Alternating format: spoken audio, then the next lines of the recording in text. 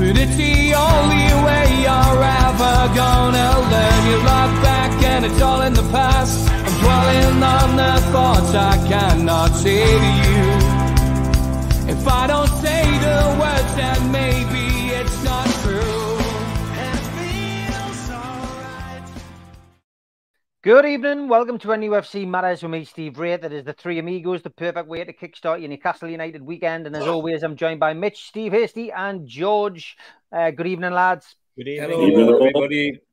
Good to see you all. And been a busy week this week, and it's only going to get busier as we approach the festive period in December. We've got games, 3 games a week, pretty much up until the later part of November.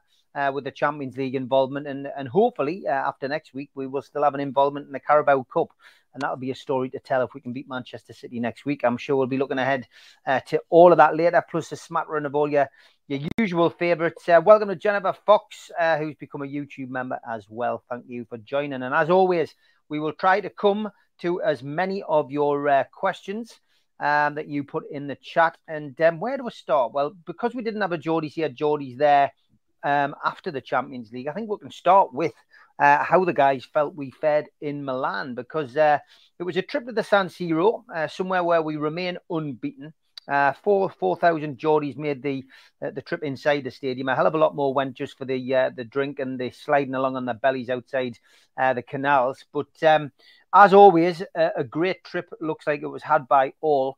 As for the team, well, building on the 1-0 win against Brentford, they came back with a very credible 0-0 draw. Clean sheet, of course, and just a chance really to announce themselves back on the European stage after 20-odd years. So, Mitch, give us your feelings after that Champions League. The game's gone now. The dust has settled. We've heard Eddie Howe's press conference today. What did you make of that performance in Milan? My glass remains half full.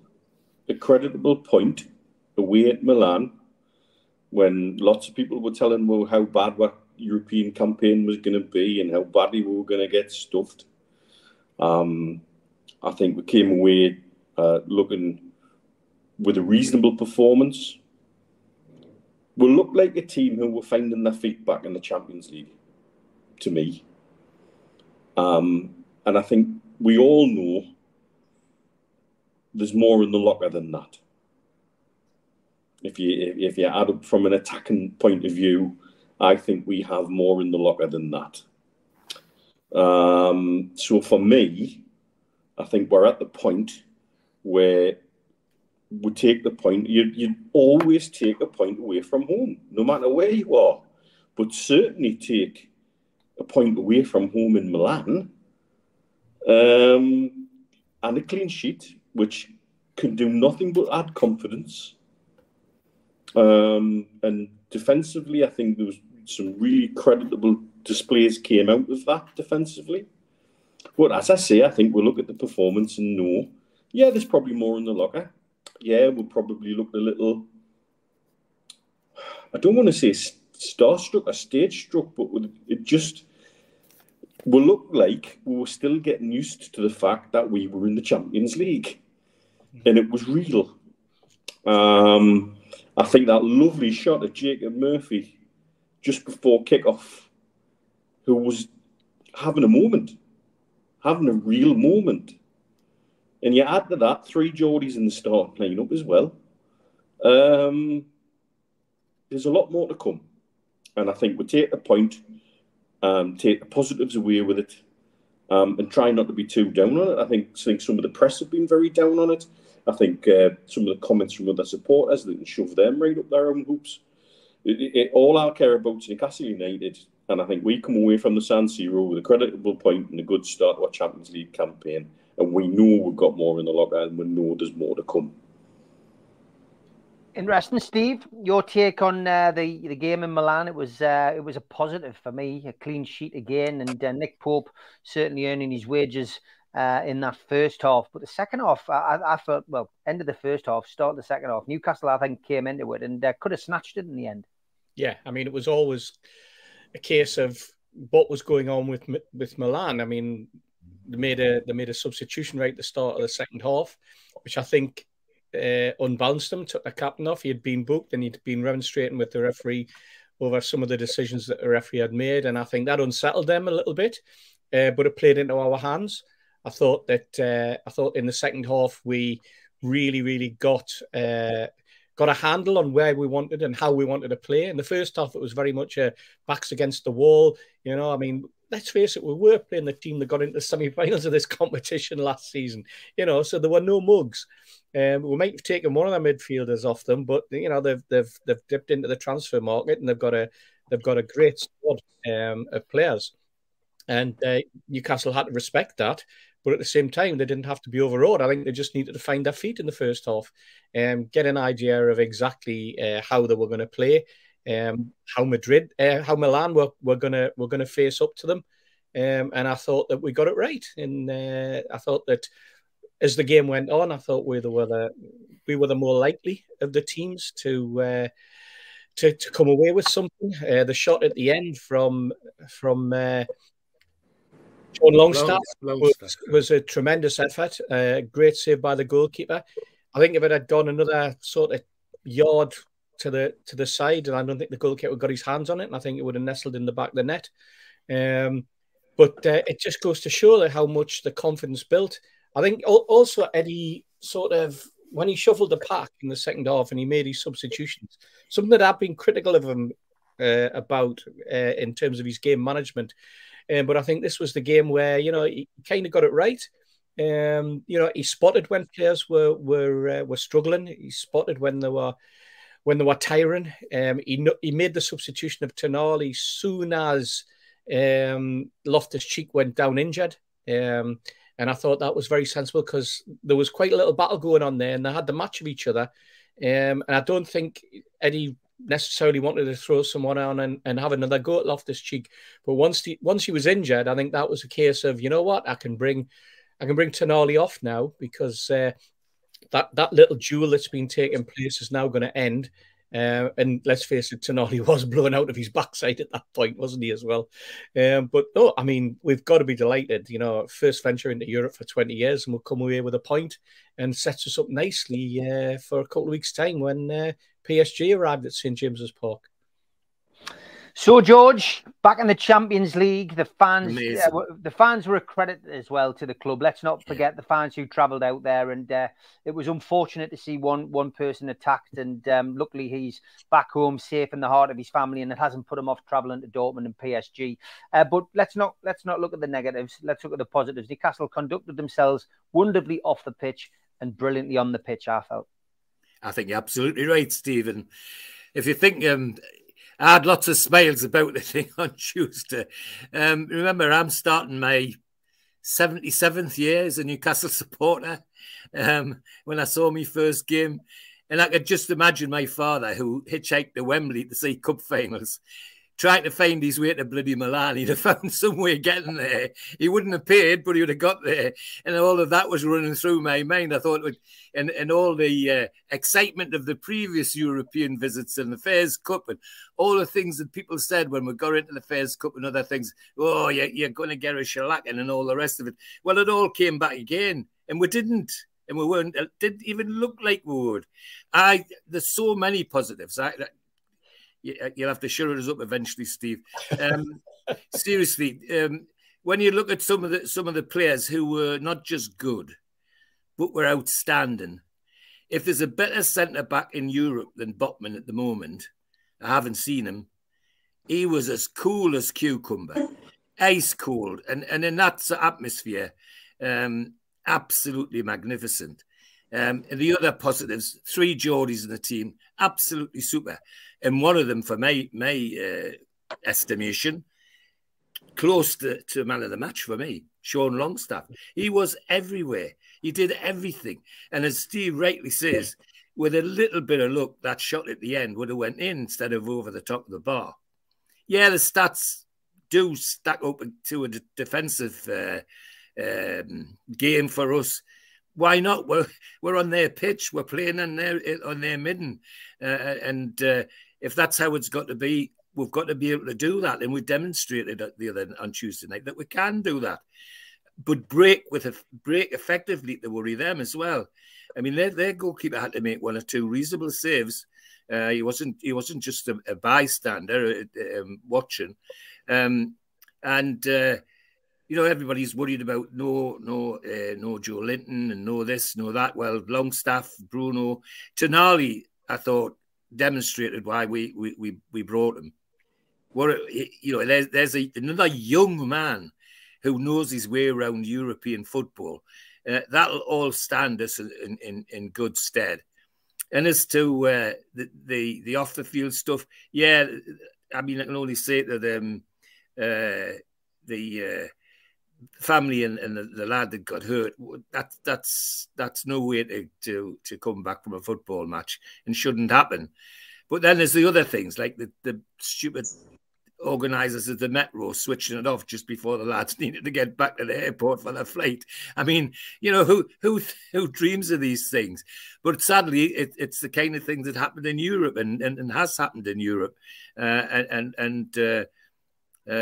we've overcome it before. We'll overcome it again. Other positives for me: players who have been missing for a little while. I thought Pope showed he's still our number one goalkeeper on Tuesday night. He did enough to persuade me that whatever's been happening is a temporary thing, and he's back on song. Trippier was immense. Again, this is a better right back than Trippier in the Premiership. I'd have to show them because I can't see him. And Jacob Murphy, well, whatever Howe did to Jacob Murphy, whether he's given him 3 Weetabix instead of 2, I don't know. But keep doing it, because there's a player that's transformed. His goal line clearance at the end was worth a goal at the other end, to be honest. So yeah, all positive, Steve. And I'll shut up now and let we talk about something else. we never get sick of hearing you. Go on, Mitch. I'll tell you something else as well. Take the game in context. Let's fast forward. Suppose that was a quarter final and that was our first leg away from home. We'd be talking about that result with a very different attitude. Yeah. We'll be saying what a fantastic draw, haven't conceded. And it's learning how to not concede in games like that is part of our learning experience going forward.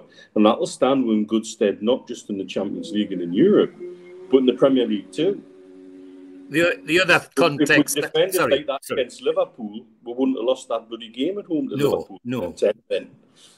The other context for me, lads, is that when you're thinking about where we were and who we were playing, there's only 2 teams won the European Cup more than them, Barcelona and Real Madrid. I mean, that's the level that we're at. And yet they cope with it very well, and it was very credible. It wasn't a fingernails 0-0. It was a well-earned 0-0, which is fantastic. It's a different beast. Good start. Yep, great start, and plenty to talk about, as I said tonight. Let's move on to off-the-pitch matters. Tom Lynch says, excellent news, the fan zone's been approved. Gives another dimension to match days, brings more jobs in. Well done to Newcastle, Stack, Seller and the council. Mitch, it's been approved, so that's good news. And it gives an alternative for people, doesn't it? At the end of the day, some people will flock to that, other people will avoid it like the plague, but it gives people an alternative. And it's good to see that the council's working towards, working with the club to improve the match day atmosphere and the local community. I think these are the things we need to look at out of this. This is still, quote unquote, a temporary move, etc., etc. But what it does do, it shows that the council and the club are on the same page. And I think it's many, many years since we could say that about Newcastle United and the city council, if ever. I think it also shows, or it gives time for the club and Seller and the people involved in organising it to show a little bit of what their vision is going forward. How do you envisage a match day experience at Newcastle going forward? How do you want this match day experience to be under your tenure and ownership? And how does Seller come into play? We've seen firsthand, Steve and I, the examples of what they can do on the boulevard in Riyadh. And you see through the region, some of the sporting events they've been involved in through the Middle East. I think they're actually involved with the La Liga Football Academy, which is up in Sports City, not far from where Chelsea Rob lives. And that's an interesting venue that is not just the pitches in the academy. There's F&B, there's bars. They show all the games on big screens. They're doing events for the Rugby World Cup on big screens there. So it's the kind of thing that they're showing they know what they're doing with things like that. And it gives them an opportunity to show the city of Newcastle that. I'm quite sure. I get the wariness some people have. Oh God, it's going to be one of them places where everybody chucks beer around and does this and does that, and I get that. But let's see what the club and Cellar and everybody involved with it want to do with it, because they can shape that, they can change that, they can make a difference to that. But I think the thing that, again, to go back to where I started, the thing that stands out for me is that it seems like the club already have developed a working relationship with Newcastle City Council, which can only be a good thing for the club going forward if the Oh, he's gone. We lost him there. I don't know why. Mitch, we lost you. You might be on mute. Can we hear you? Where have you gone? You went off and then you came back. Yeah. Okay. We'll just have to bring him back in. So yeah. Steve, we got the gist of what Mitch was saying, but from your perspective, it's a good sign, isn't it? It's a new venue, and it's somewhere for the club, I guess, to be able to put people on and probably make a few quid and bring in some revenue as well. Yeah, you know what it does, Steve? It tidies up a horrible part of the city as well, an area of the city that the council's allowed to just rot for the last 5 or 6 years, along with Nexus. The metro station looks a dump. The car park's been used as basically a storage area for the other buildings that have been going on. It was overrun. It was just left. So at least it's going to tidy up that little area of the city, and that, this is an area of the city that people look to as they're driving past. It's the view of the ground. So from that perspective alone, it's got to be a positive. How it impacts the local businesses, we'll have to wait and see. Obviously, the council feel as though it'll be a negative impact, hence the reason why they have allowed the application to go forward. And as Mitch says, it's temporary. It's until 2026, and it gives the club and its sponsors and the powers that be an opportunity to really look at exactly what they want to do with the entire sort of footprint of St James's Park going forward. It's good. Let's hope it becomes a family place. Let's hope it's not the idiots throwing beer all around and this type of thing. Let's hope it becomes more of a community hub, a hub where families can go pre-game, where they can feel comfortable. Let's hope it's that, and not just a noisy music venue that's just going to put people off. But you know what? I spoke to some of the bar owners about this a couple of weeks ago, and I said, will you be complaining and will you be objecting? And they said no, because we already have our own clientele.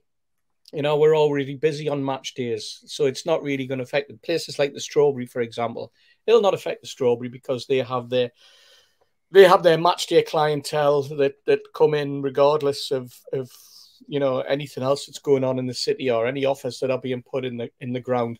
So I don't think that they see it as a threat. I think it's the more outlying areas of the city where people are going to maybe spend a little bit of time, at the 1:30, 2 o'clock level.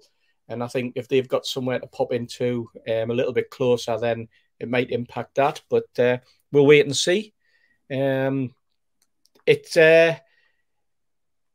all got to be positive, Steve. It's all got to be positive. And as Mitch says, the sponsors, it gives them a little bit of a leeway in terms of time to get their feet under the table. No doubt Adidas will want to have some input into it, I would imagine, when they arrive next season. And who knows? There could be all sorts of other things other than places to eat and drink. If Adidas get involved as well, let's hope there's something that can keep the youngsters entertained before they then go into the ground.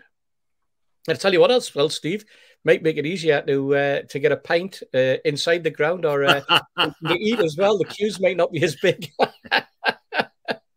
George, we've spoken about this stack. You know, we Yeah. thought there might have been issues, and I mean, I know your view on it. You know, it's not somewhere you probably go, but I will go. You will go.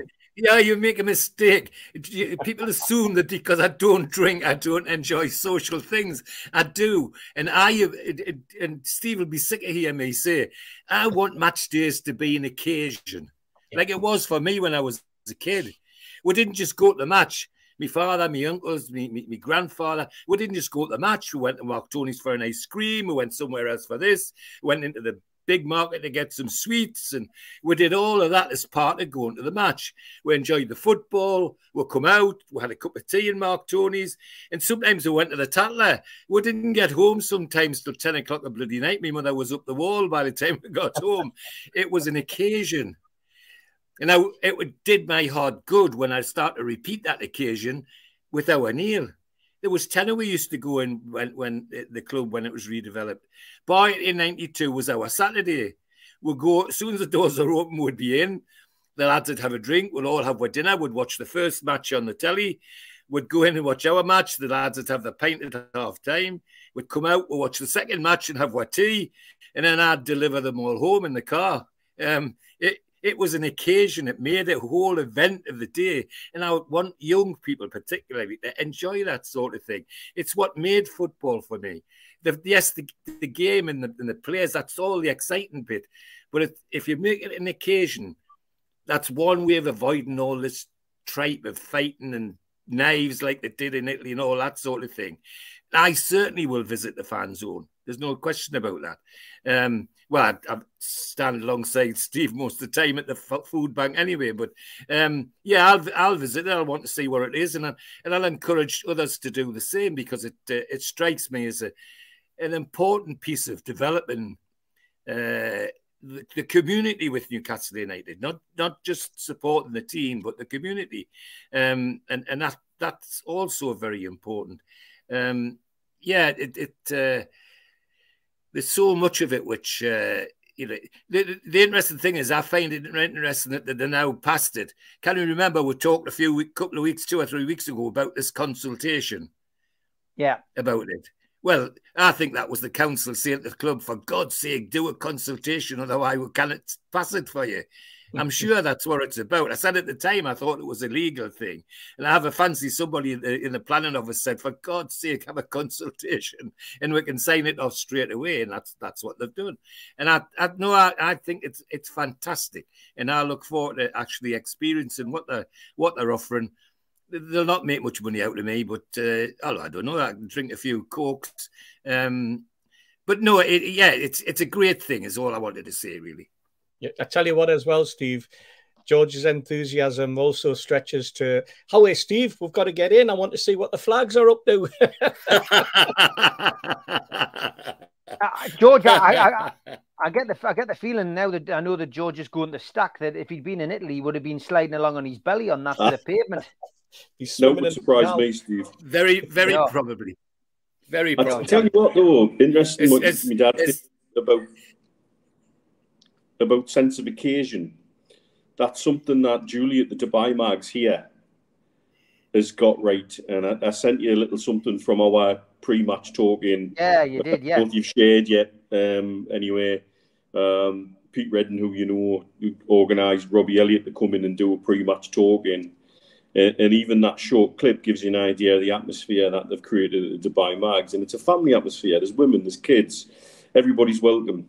And it's totally different to just about every other supporters club I've been to out here in my time in Dubai. And I enjoy that. I love the fact that they've created something that I can just be a gateway to. The amount of messages I get off people coming to this part of the world and saying, well, where can I watch the match? And nowadays, it's just so easy for me to direct traffic. Yeah. And say, go there, it'll be on, but give Julie a shout because you might need a book. Because at the minute, we're selling the bar out, 120, 130 people a match. It's madness, and in a good way. Fantastic. Great stuff. I will share that clip on the YouTube channel later on tonight. Mitch sent me that over. I will stick it up as a short. Just to come back on War Flags, Steve's absolutely right. I like War Flags because the atmosphere under Ashley was becoming toxic. It really was. And they lifted it. They took it away, and I was glad to put my hand in my pocket occasionally to help the lads. But Ashley treated them abysmally. And you think, oh, goodness, they're giving all of this and the owners making life difficult for them. You couldn't believe it. The opposite now. Fantastic. Fantastic. Yeah, fantastic. As always, we have plenty to get through on an Amigos show. And we are going to start, because, again, we have a lot of them. We're going to start with Tweet of the Week.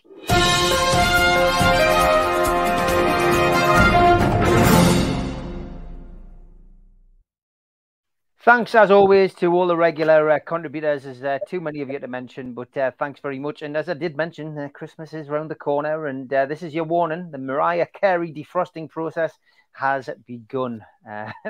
Very funny. Yet another cycling skill that's been lost over the years. A woman practicing cutting off a head while riding a bicycle. Very good. And this is the greatest Amazon review I have ever seen, from Ian Hull. Can I just say I will be reordering them in every colour. Here's me rolling and sliding down a mountain because I was too scared to get up. My leggings did not rip even a little bit, and I got stuck on a rock and trees. That's actually a genuine review as well, that, by the way. I got sent it this week. This is quite funny. Chicken tikka masala with rice, then drink water with great company. Things could get messy. Very clever. Oh, dear me. Did like that. Dear me, yeah. Did like that. Man United fans going to work every day of the week, I think, at the moment, with their results, which was doing the rounds as well.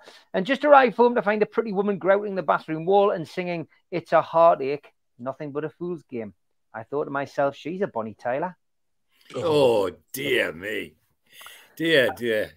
Mum, I'm dating our neighbour. He could be a dad. Age isn't an issue, Mum. No, I don't think you understand me. Yes, very good.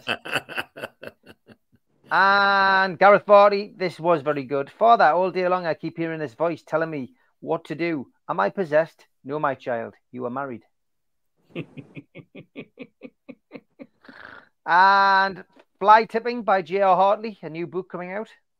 Oh, dear. Good. Jimmy's on form as usual. Welcome to Pleasantside Fingering Festival this Saturday at 11 o'clock. I hope you have a great time, Jimmy. Wash your hands, everybody, lads. Make sure you wash your hands. Antiques Roadshow's in town, and I found this in the attic, and I can't wait till I pop along to the show to ask them what they think of this. What on earth? Good Lord. Possessed anybody to make that? I really don't know. And tweet of the week from Jimmy again. Hi, I'm in room 326. I'd like to order a wake-up call. Desk clerk. Okay, your girlfriend is very close to leaving you, and you're a joke to your co-workers. And this one from Viz. In the Bible, does it say that Noah ever applied for planning permission to build his ark? It seems he just built it. Yet when I wanted to build a small granny flat above my garage, the council did me over good and proper. Once again, there's one rule for some Old Testament prophet of doom and another for the rest of us. And don't even get me started on Joshua knocking down those supporting walls at Jericho. If they weren't grade 2 listed, I'll eat my hat. Eat my hat. You cannot beat a Viz letter. Like, if anyone's got any Viz letters, send them in. Jimmy Moore, tweet of the week, extremely rare sneakers. Very good. Yeah. And I need to walk into town and find a bathroom. I'm dying for a crap. Take my keys and go in the van. I love that one. And so when did you notice your wife was dead? Well, the lovemaking was the same, but then the dishes started to pile up. Dear me. And Ian Hull says, legend says the husband was waiting in the car for his wife to get ready. Jimmy Moore again. Condom history in 1272. The Welsh invented the condom using a sheep's lower intestine. And in 1873, the English somewhat refined the idea by taking it out of the sheep first. Oh, dear And me. I think this is the last one from Jimmy this week. He says, tweet of the week, sure. Tim has his faults, but don't we all? But frankly, this seems a bit extreme.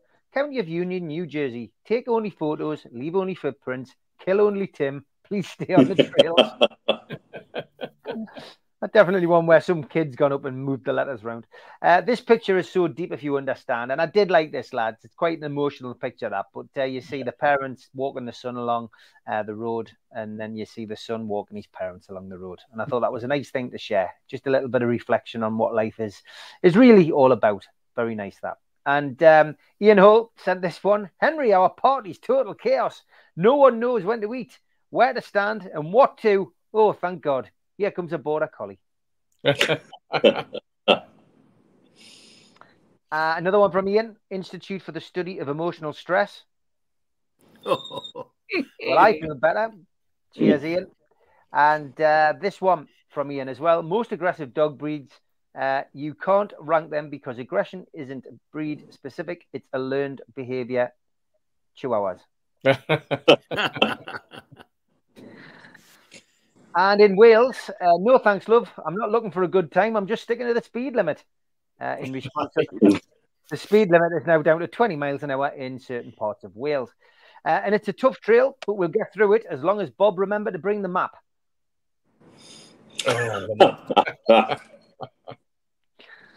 And Stephen Kennedy, my half brother and I are not allowed to play with saws anymore. Someday when scientists discover the center of the universe, a lot of people are going to be disappointed to find out it isn't them. Heartbreak for Steve Bruce and Simon Jordan, says Stephen Kennedy. And here it is, introducing the You Left the Seat Up Again, Barbie. And the three faces of Dr. Mitch, says Stephen Kennedy. Run KFC. It is. And the Geordie eye test. Why I? Yeah. I've done a few of them in the last month, I tell you. I bet you have. And I would look for one with my name on it, like those Coca-Cola bottles. My name was Chloe. I wanted to live. That's what it says on there. Don't buy it. And I mean, basically, that's a Scottish fillet steak where someone's clearly put it, made it more sentimental to try and put people off eating it. Sonny and Cher, I've got you, babe. Oh, dear me. Dear me. And one for the Amigos. How do you talk without a brain? I'm a Mackham. Thanks, Westy. And the 777 deal, is that no, that's for later on.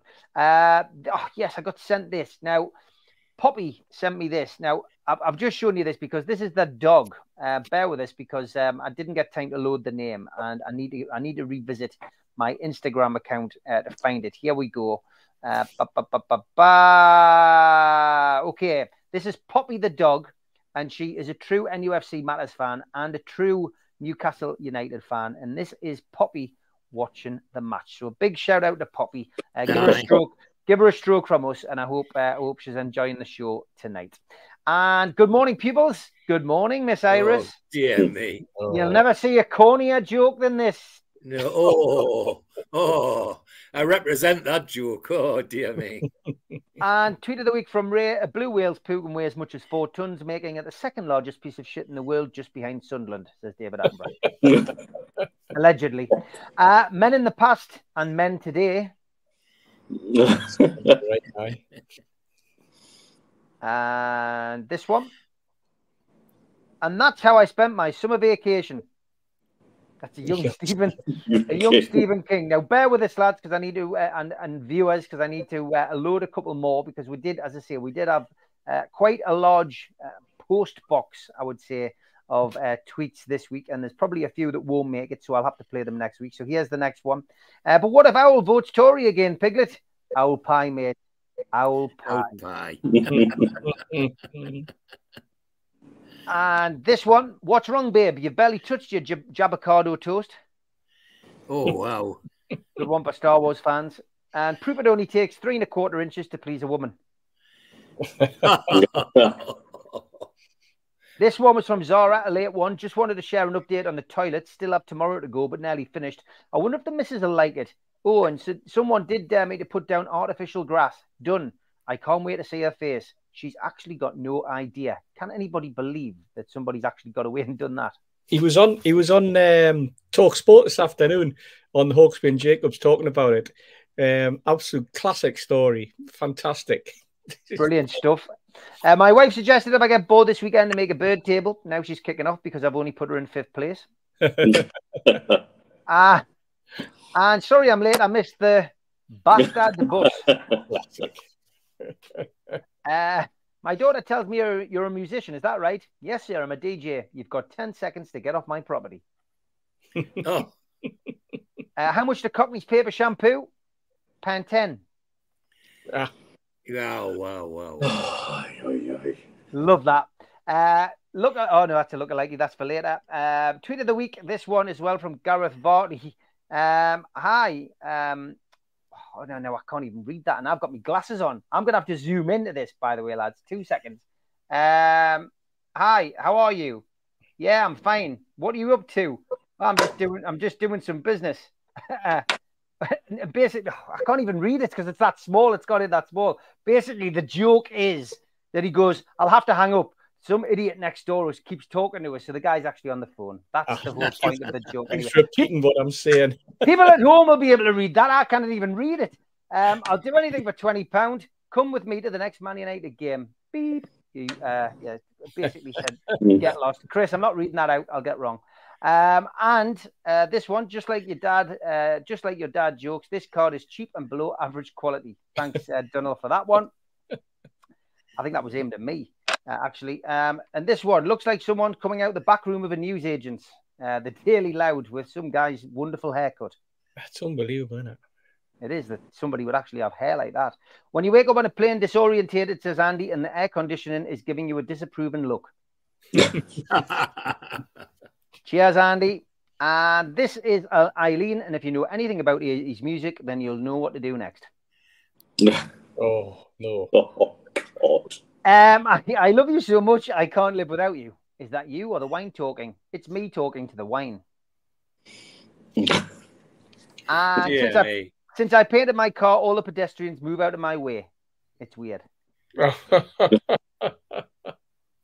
And when you turn 18 and start life for real, this ride only stops in an emergency. Crying is not an emergency. And they call me 007 at work. 0 skills, 0 motivation, and 7 bathroom breaks. And 1 or 2 door knockers. No words for this one. Dear me out. That's an actual door knocker. That's one for the ladies. And Paul Rocky Toon sent this. Whoa, for heaven's sake, Heather. I told you to prick his boil. Elton John seen buying a treadmill for his pet rabbit. He told the Daily Dafty reporters, "It's a little fit bunny." Bunny, oh, dear me. And this explains a lot, as we see here. A big jug underneath some kind of toilet cubicle. That's from Ferry Hill Mags. And the last few here.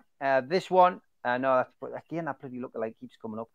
Gary Thompson, thanks for this. Imagine the trouble she has trying to introduce herself in France. Je m'appelle. Excellent. And now, if you would like to repeat your vows, A-E-I-O-U.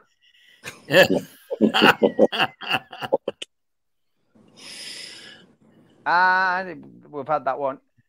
Everyone kept hitting their heads as they walked down my stairs, so I hung a sign as a warning. Duck. Dear me. The winner this week is this one. Graham Potter in talks with Everton. Mark Almond replies, "We need his brother Harry." Well done, Lee. Thanks to everybody for chucking them in. Some absolute belters this week. That is Tweet of the Week.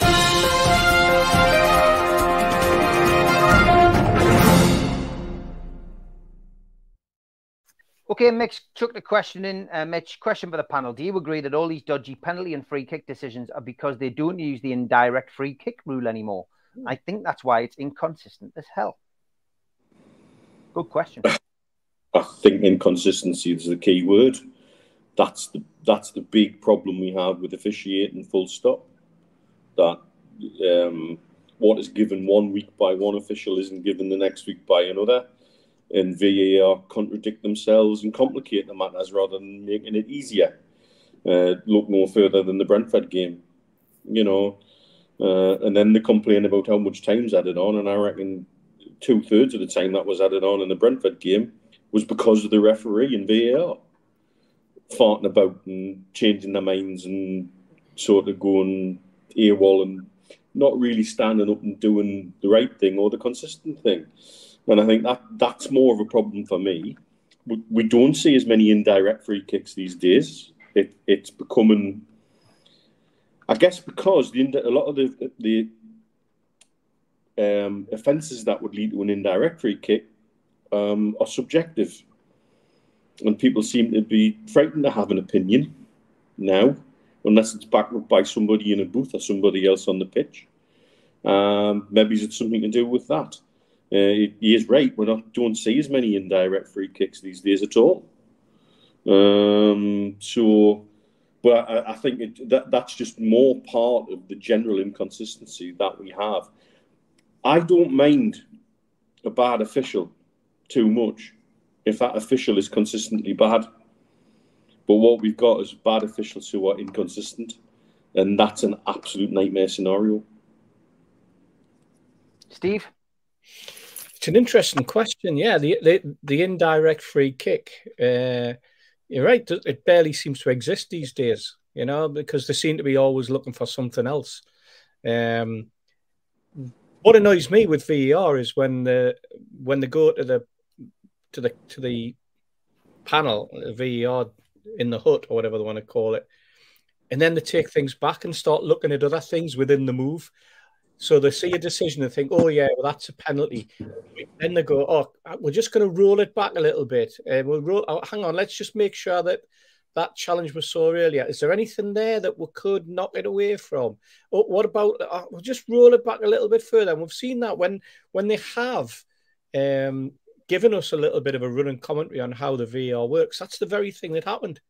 And they made out that this was great because they were trying to imply that the VAR officials were on the ball. Well, they weren't. What they were doing is we're rolling back, looking for anything that might have come prior that the referee hadn't seen. Well, the whole idea of refereeing is it's up to the referee what he sees and what he doesn't see.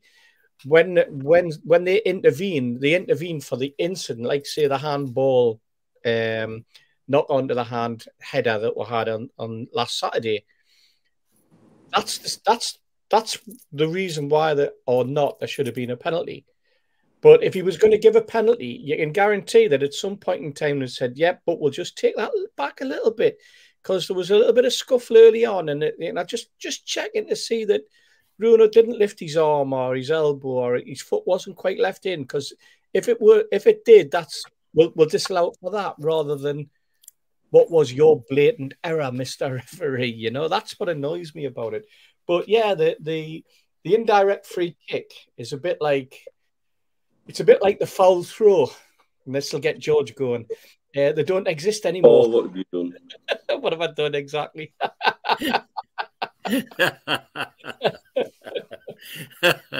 Oh, yeah.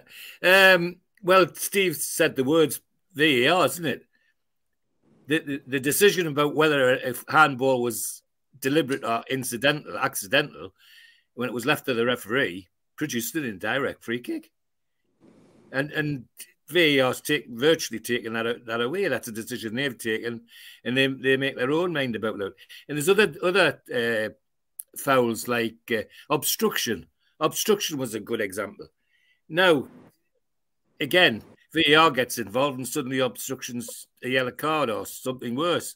When in fact, in days gone by, if it wasn't a serious obstruction, it would have just been an indirect free kick. And so it's lost its way with lots of other things. Sorry, Neil. Yeah? Hasn't obstruction morphed into quote unquote shepherding the ball? Yes. Well, don't start us again. Yeah. The other thing. Well, Steve Rees had some of this with hands up when you go for headers. All this rubbish. Even Shearer says, "Oh, you need to use your hands to get the head." What tripe! The hours I spent in the back car park of St James's Park with all the other players, learning how to jump with my hands by my side, so I didn't give a bloody free kick away, an indirect free kick as well.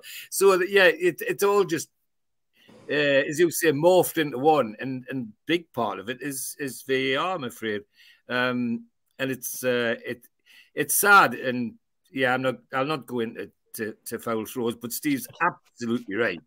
I don't think there's a coach in the country knows how to take a throw in anymore. Some of them, they're taking it from the side, they're taking it from rolling off the top of their head, anything but throwing a ball in. But do they pick it up? No. Just let it go. If actually, interestingly enough, if it's persistent, you can get an indirect free kick for that, or you could get an indirect free kick for that. So it's down to again the electronics overtaking the human officials. Could you see a modern referee having the balls to give an indirect free kick for a foul throw? No. I mean, no. Well, I think it's still in the written laws of the game. I think you're absolutely right. It is. I mean, Sun Tzu has the art of war. I think my dad needs to pen the art of the throw. Yeah. Can you imagine? Can you imagine one of our opponents getting a free kick or a foul throw in front of Eddie Howe and his mate? They'd go apoplectic. No, good question though, and sensible question, because these are the little things that, like it or not, that the electronics and other things, and bad officiating, are slowly pushing out of the game. You know, they're just disappearing very quietly, and for me, very sadly. Yeah, VAR is obviously better than what we had before. It's technically obviously better than just having some bloke not being able to see something, says Ian. Gary says, I'm sure I've read that not as many people want to go into refereeing, and that the FA are having difficulty recruiting. Right. Well, knock-on effect is we possibly end up with poorer officials. And Mark says, absolutely, Mitch, some of the shepherding the ball out of the play is blatant obstruction, and it boils my urine. Absolutely right. Yeah. And the issue about refereeing further down's not new. It's been around a while. I mean, when Marge used to run her clubs, if she had football matches, I sometimes used to get roped into refereeing them. And I've twice stopped matches completely because of the behaviour on the touchline. Yeah. Okay, good stuff. Plenty to talk about tonight. Try and get through as many of your questions as we possibly can. Sean says, do we see a formation change ahead of Sheffield to accommodate the new signings? Surely we're going to see Tino and Hall start. Burnham is at 0% battery at full time. And John Askew will combine this. Less than 2 years since the takeover, miles ahead of schedule, but is there a slight problem at the moment? We're superb defensively, but the chances at the other end have dried up. Any thoughts? Right. I did the Eddie Howe press conference as I usually do. Well, when I get time to do it, I managed to have time to do it today. And I'll touch on a couple of these things before we open it up to the lads. He was asked about Livramento and he was asked about Hall. Lee Ryder said those two players didn't come to Newcastle to sit on the bench. Are we going to see them? When are we going to see them? And he said, yeah. Eddie Howe said, yes, we will see them. But I make changes for the team. I don't make changes for individuals. But of course, you will see them at some point this season. So he was quite clear on that. He won't be making wholesale changes. He will be rotating the squad over the next few months because he's going to have to. So the answer is simple. I think he won't make the changes that everybody's expecting. He'll come up with a wide left decision like he did in the Champions League. Not one of us could have predicted that Jacob Murphy was going to start in the San Siro, but he did, and that's because Eddie Howe sees the players day to day. Knows what they can do. He knew that Jacob Murphy would be able to put in a good shift going forward and coming back, and he did. He was asked on more than one occasion today, and I think it was good. And I said so on Eddie Howe press conference review. He was asked on more than one occasion about the midfield. Simon Bird, he used his questions today to ask the questions the fans have been demanding. He asks, Tonali's not at his best. How can he improve? Can him and Bruno play together? We got the answers we got the answers from Eddie. He's answered the question now. We should just leave it at that. He hasn't trained for best part of a month due to internationals and due to carrying a slight knock. Isaac's been carrying a knee injury for the last couple of weeks. So we're seeing the reason, or we're getting explanations now from Eddie about certain players. But I don't think there's an issue. I think as well, it's been a tough start to the season. We had the hardest start in the Premier League. And we've handled it admirably. And we've just gone in against the semi-finalists of the Champions League. after playing the winners of the Champions League a couple of weeks earlier. And we've only conceded 1 goal against both teams, both away from home. That's what we've got to remember. We haven't had a bad start to the season. It's early days. And now we've got a win under our belt against Brentford. And we've got a 0-0 draw in the San Siro. And now we'll go to Sheffield United with our tails up, with a bigger squad to pick from than we had last season. I'm full of confidence. Mitch, what's your thoughts? The one performance I genuinely have an issue with was Brighton. Yes. Other than that, I can't really have that much of an issue with any of the other performances. Yes, we've got to remember we've set ourselves a very high bar. Yep. And you're not going to shellac every team every week. It just doesn't happen. What we're seeing is a team that's against Brentford that learned to win. What we saw against the team against AC Milan that learned not to concede. These are all good things. These are all things that good teams do. So when they're very, very good, it's often blockbuster. And we know we've got that in with. And the day that comes out, I think it'll be blessed relief for us all. Because we'll probably go on a run from that point. When you talk about the changes and the substitutions, I go back to what I've been saying for the last few weeks. And somebody actually corrected us properly on it and said, I was saying we could potentially play 50 games. Apparently it's more like 63 if we progress all the way through everything. So players will get chances. And I struggle to correct Eddie Howe because I don't see them every day in training. I see what they show on the pitch through the week and when they're playing games, but I'm not seeing what's happening behind the scenes. I'm not seeing how he feels about what making certain changes would upset the balance of his team and the way he wants them to play. I think both Tino and Hall, once they get a start, it's then up to them to say, okay, coach, drop us. Drop us, Gaff, I dare you. And that's healthy competition. That's what we want. We want in every position on the pitch. We want people to be desperate to play and to be keen to retain that starting position once they grab it. We haven't invested money in these players for them to sit on the bench. We're quite right. But we also haven't necessarily invested the money in them to be weekend starters right now.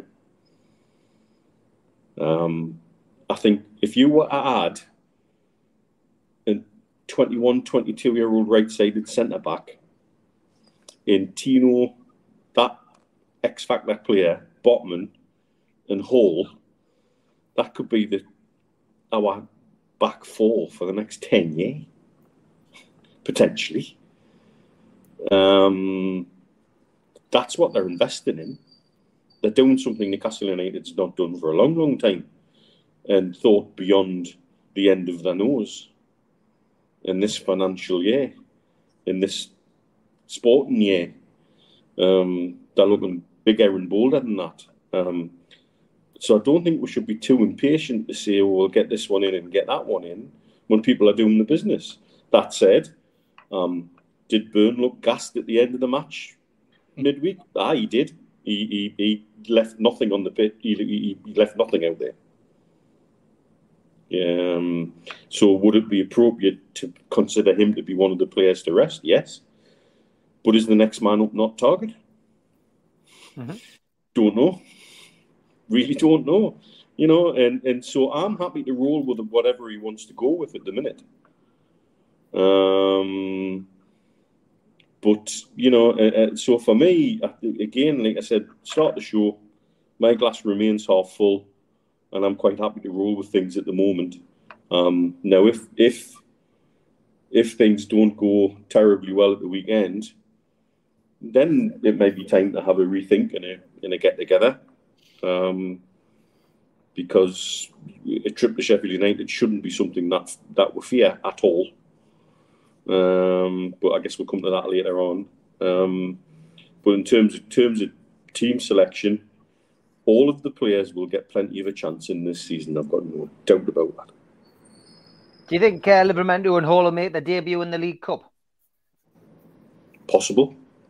I think they might. We've got so many options now. When did we last have this many options? Yeah. When were we sitting looking, saying, "Oh, we could play him there, we could play him there, we could play," and I can't remember the last time we had this many defensive options, let alone anything else. Time was we were stocked with great strikers, and then you had a back four that was, held together with the spit and chewing gum. Now we've got loads of defensive options and plenty of midfield options, and probably, if anything, it's up front where we're possibly a little short, if we're short anyway. But for me, patience. Everybody will get a chance somewhere, and it's up to everybody who gets their chance to take that chance. Yeah, I agree. Okay, Steve, it's interesting. People thinking that there's issues and, we don't look as good. Journalists saying that, when are you going to find the same levels as last year? There's all these questions that Eddie Howe had to face today. He did very well not to snap, I think, because he was getting, quite a few questions, which again, the fans keep saying, why don't journalists ask the questions that we want answers to? Well, they've asked them today. They got their answers. I'm sure that won't be the end of the questions on social media. I'm sure people will still be going, why aren't Hall in that play? And I think Mark Ritchie's just made a very valid point in the chat. He's just come. Byrne and Trippier have been two of our most consistent players this season, yet everyone wants Hall and Tino to come in. They're future players, he says. But yeah, I mean, it's just the nature of modern day fans, isn't it? I'm afraid. Yeah, let's roll back to the days of Mike Ashley, and let's remind ourselves that the best players in Newcastle's team at that particular time were those that were on the bench. Apparently, the number of times we heard that Bruce is playing the wrong players, or Pardew's played the wrong players, Carver's playing the wrong players. We have world-beaten players that are always on the bench whenever we're playing badly. It's a strange setup. On Byrne, I would say yes, he left everything on the pitch because it was 30 degrees. We haven't had a summer on Tyneside. He might have had a couple of weeks in the sun on holiday, but apart from that, it was 30 degrees inside that ground. No, and at times they were being dragged all over the place, especially in the first half. So no wonder they ended up having to leave everything on the pitch. I'm just dreading next week's show, Steve, when we've had the Man City game and we've brought Hall and Livramento in. Lascelles has come in for Dan Byrne at the back, and Botman's been rested because of his knee injury that he was struggling with, or his ankle rather. And we've decided that we're going to rest Bruno and Tonoli. So young Miley will come in. He'll play alongside Anderson and Murphy, and then we'll get beat, and they're all screaming that we've thrown away a chance of a cup run. Because that's what happens. That's the nature of football, isn't it? Soon as the changes are made and it doesn't go your way, that's what will come Eddie Howe's way. So he's on a hiding to nothing. He said he's going to rotate. He said he's going to make changes, not necessarily for change's sake, but he'll make them. But there will be incremental changes. They're not going to be changes, so he's going to make wholesale changes. He'll just be tweaking every now and again where he sees maybe two players that need to be taken out of it, whether it's because they're carrying an injury or whether they're struggling for form or whether he just feels they need a rest. And it was interesting that he said that nobody has trained since they came back from Italy and won't be on full speed until tomorrow. I found that fascinating because that tells you that it did take an awful lot out of those players. And like he said, psychologically, physically and emotionally, it was a big game for Newcastle United, and I think we've got that monkey off our back now of 20 years back in, and getting back into the Champions League, because I think that was the pressure more than anything, and that's why the club didn't actually fly in until the morning of the game. Well, turned out to be the late afternoon. They didn't go. They did their training on the day before, but did it at home and then flew in. On the evening before the game. That's why they did it, because they wanted to take the pressure away. It's all part of learning to become and think like a big club. Yeah. We, as a fan base, have a learning curve.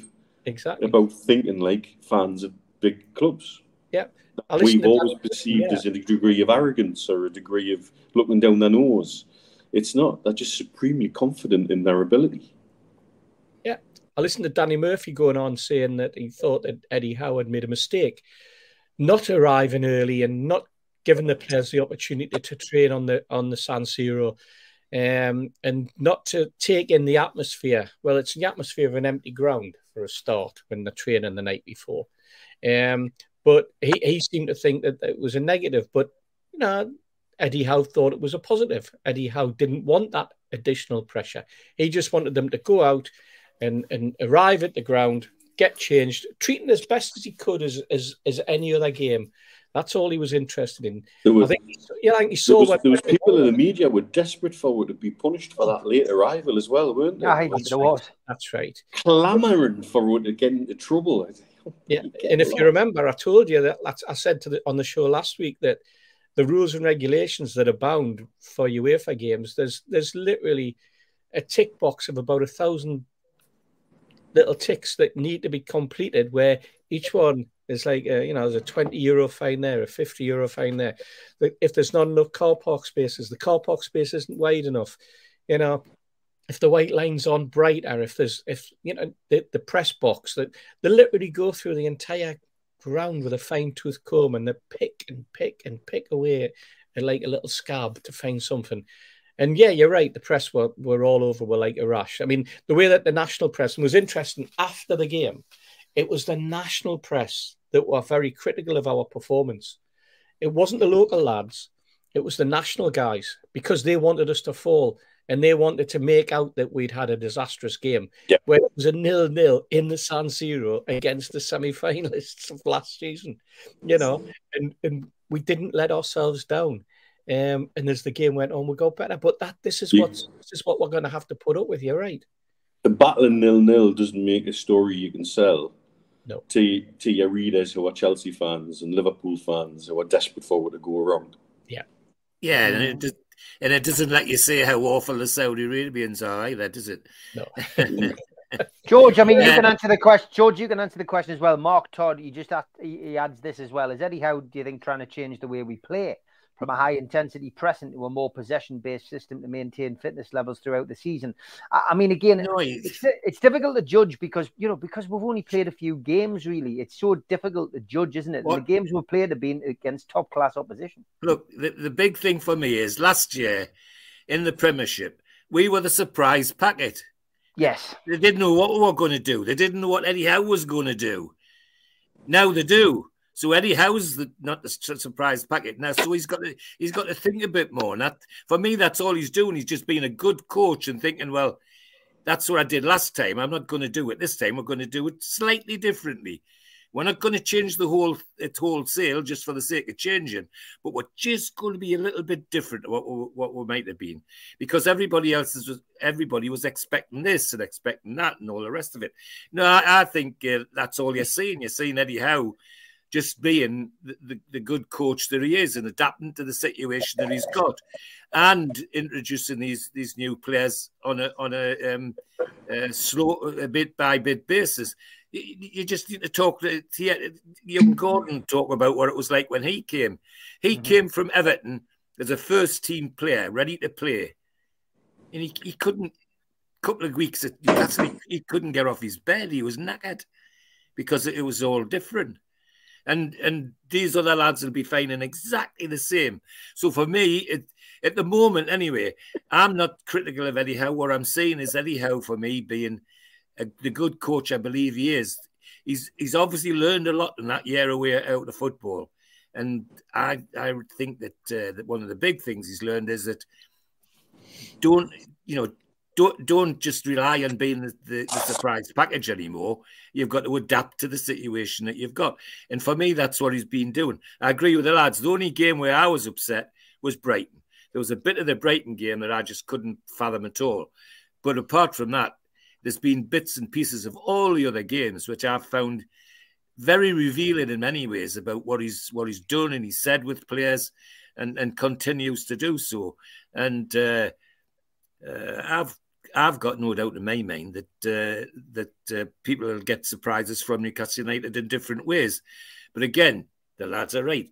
In somewhere in Newcastle United, when they switch on, there's a 5-1 thumping of Spurs. And somebody else will get that. It'll come back. Yeah. Just got to... I mean, there used to be a mantra on this programme, in Eddie we trust. Well, I think we've still got to trust him until the wheels really do come off. And I don't see the wheels coming off at all.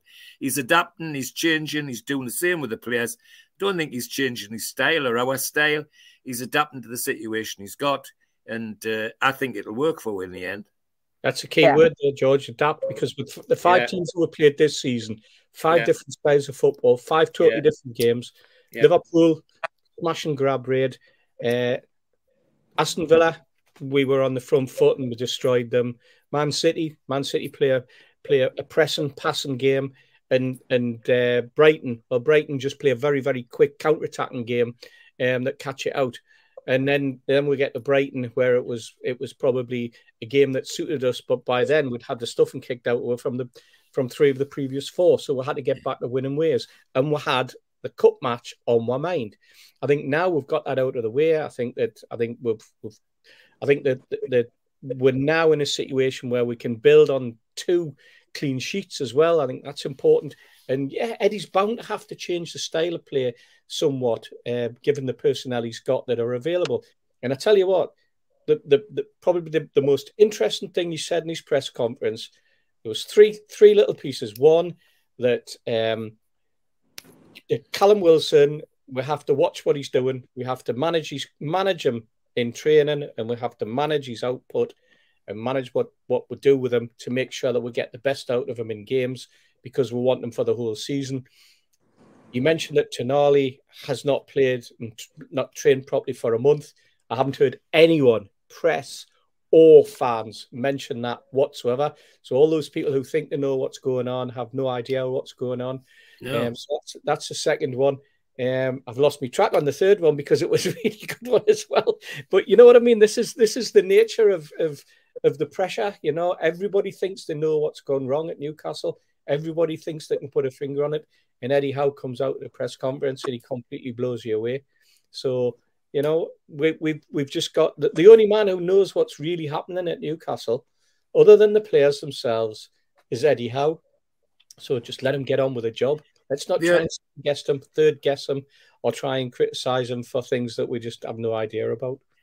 The other thing he's demonstrated and hasn't just talked about is that the players that demonstrate and train to him that they're ready or they're doing something special, getting the team. And you can see he does it.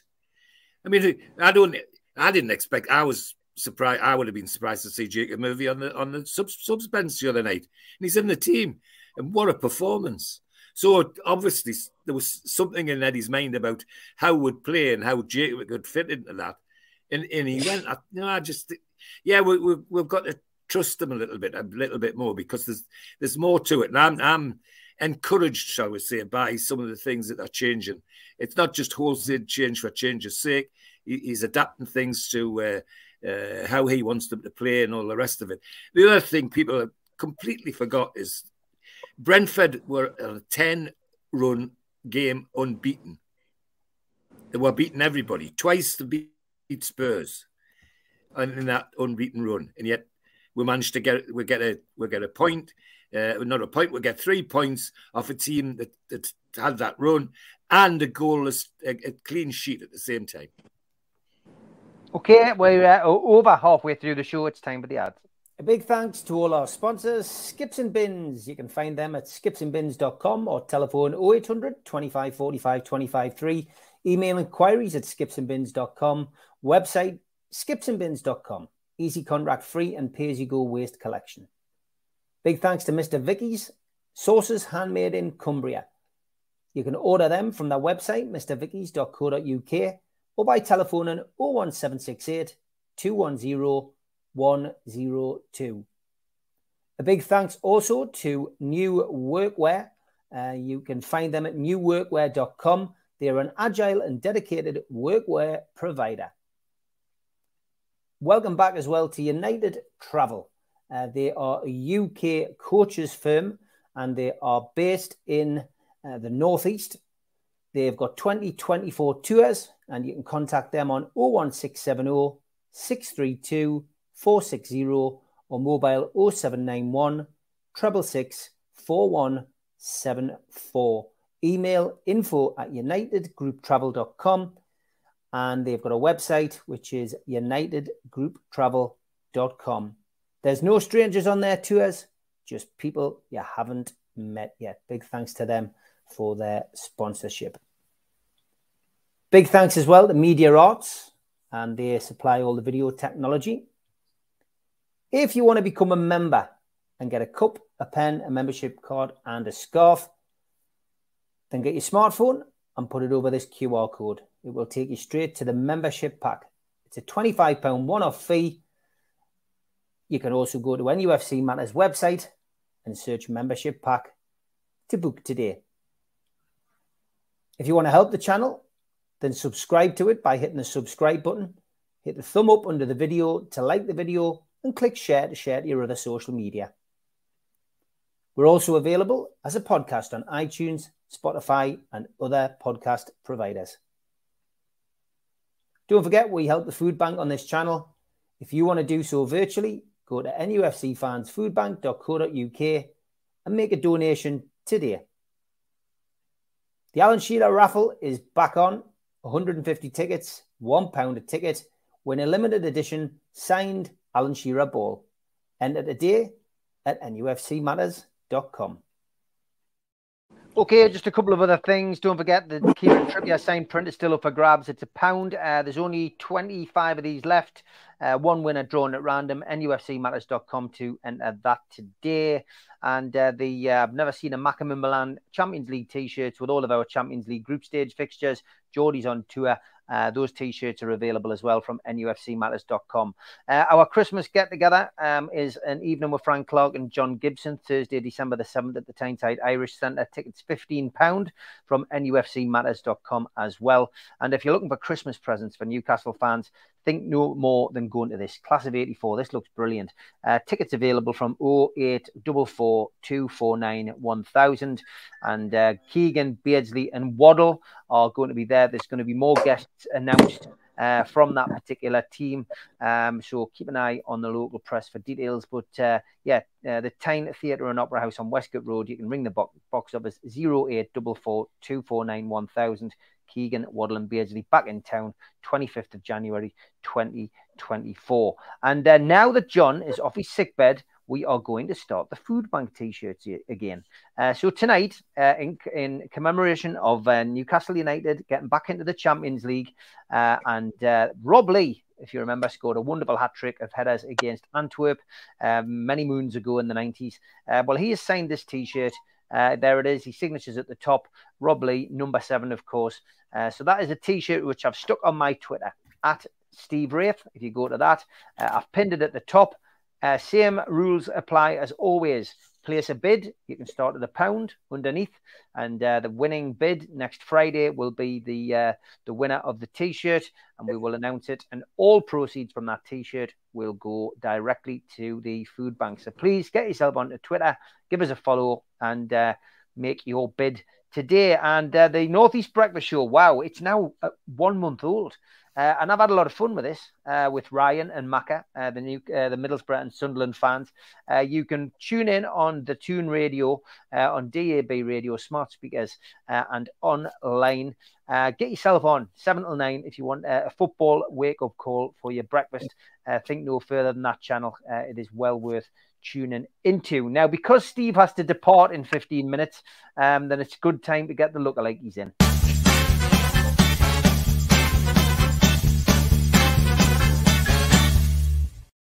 Not compulsory, you know. I don't have to be there for them. You do. It's because half of them revolve around you. But it's got to be said. It's got to be said. Since Keith departed the show many moons ago, there are less and less of Steve Hasty. There are a few, of course.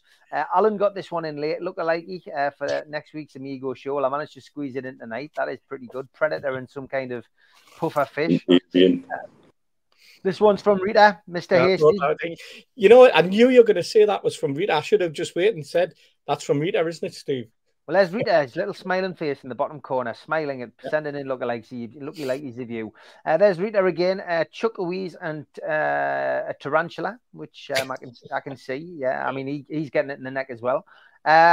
Stefano Pioli and John Malkovich. That's a good one, Rita. Another good one. Good. Cheers. We've had this one before, I think, Alan, but Axl Rose and Benny Hill. Very good. Definitely a similarity there. Tom Dixon, Fernandino, and Rubinho. So. Xabi Alonso and Jason Bateman from Tom. Yes. The hair's too thick on Jason, I think. Yeah. That's not a winner this week. Kolarov and Gabby. That's pretty good. That is. Tis. Look like brothers. I'd say. Easily. Andy Carroll and The Edge. Not The Edge from U2, but he looks like some kind of wrestling guy. Yeah. And Ben Jacobs and Deirdre Barlow. Yeah. I'm sure Ben will love the comparison. Poor lad. Anne Kirkbride, she was called. She's not actually called Deirdre Barlow. A tree stump and a human fingerprint from Sam, he says this is a different lookalike. It's clever though. It is clever one. Thinking outside the box there, Sam, but it didn't win this week. Milos Kerkez and Matt Damon. The problem is the Kerkez photograph's too far away, so again, that's not a winner this week. This one is that Wayne Lineker, the guy in the middle. It's the guy who does the kits, isn't it? Chippers. Yeah. And Paul Rocky Tune, Evan Almighty, and Roland of Tears for Fears. Yes. Good one, Paul. Yes, that wasn't bad. But I'm being harsh this week. You might be able to tell. That Mackham in Milan and Jacob Rees-Mogg. That is good. Yeah. Not the winner though. Not the winner this week. This one from Chippers, Steve Hasty selfie, 1985. Very specific with 1985. Yeah, he is, isn't he? I'll put this one second, Ray, because you sent in a couple. Look like you tell me that's not Hasty. I mean, that does look like you, the woman, not the dog. You know, lad, I'm worried now. That does look like it could be a sister. I genuinely think that looks a bit like Steve. I think that's why I've given it second place. This is the winner this week, and I think Mitch will like this. Big John McGrath. Aye. Looks like Mitch. Have you ever had that comparison? Never, but I'd take it all day long. I do, would I? Gaza, that's a winner this week, son. I think that's an absolute belter. I think that looks like Mitch. Even the dimple, Neil. Even got one dimple. There you go. So that is. See, I told you there's not many of them. It's all tweets of the week that will get sent these days. No lookalikes, but keep them coming in. Send them to us. We'll get them featured on the show.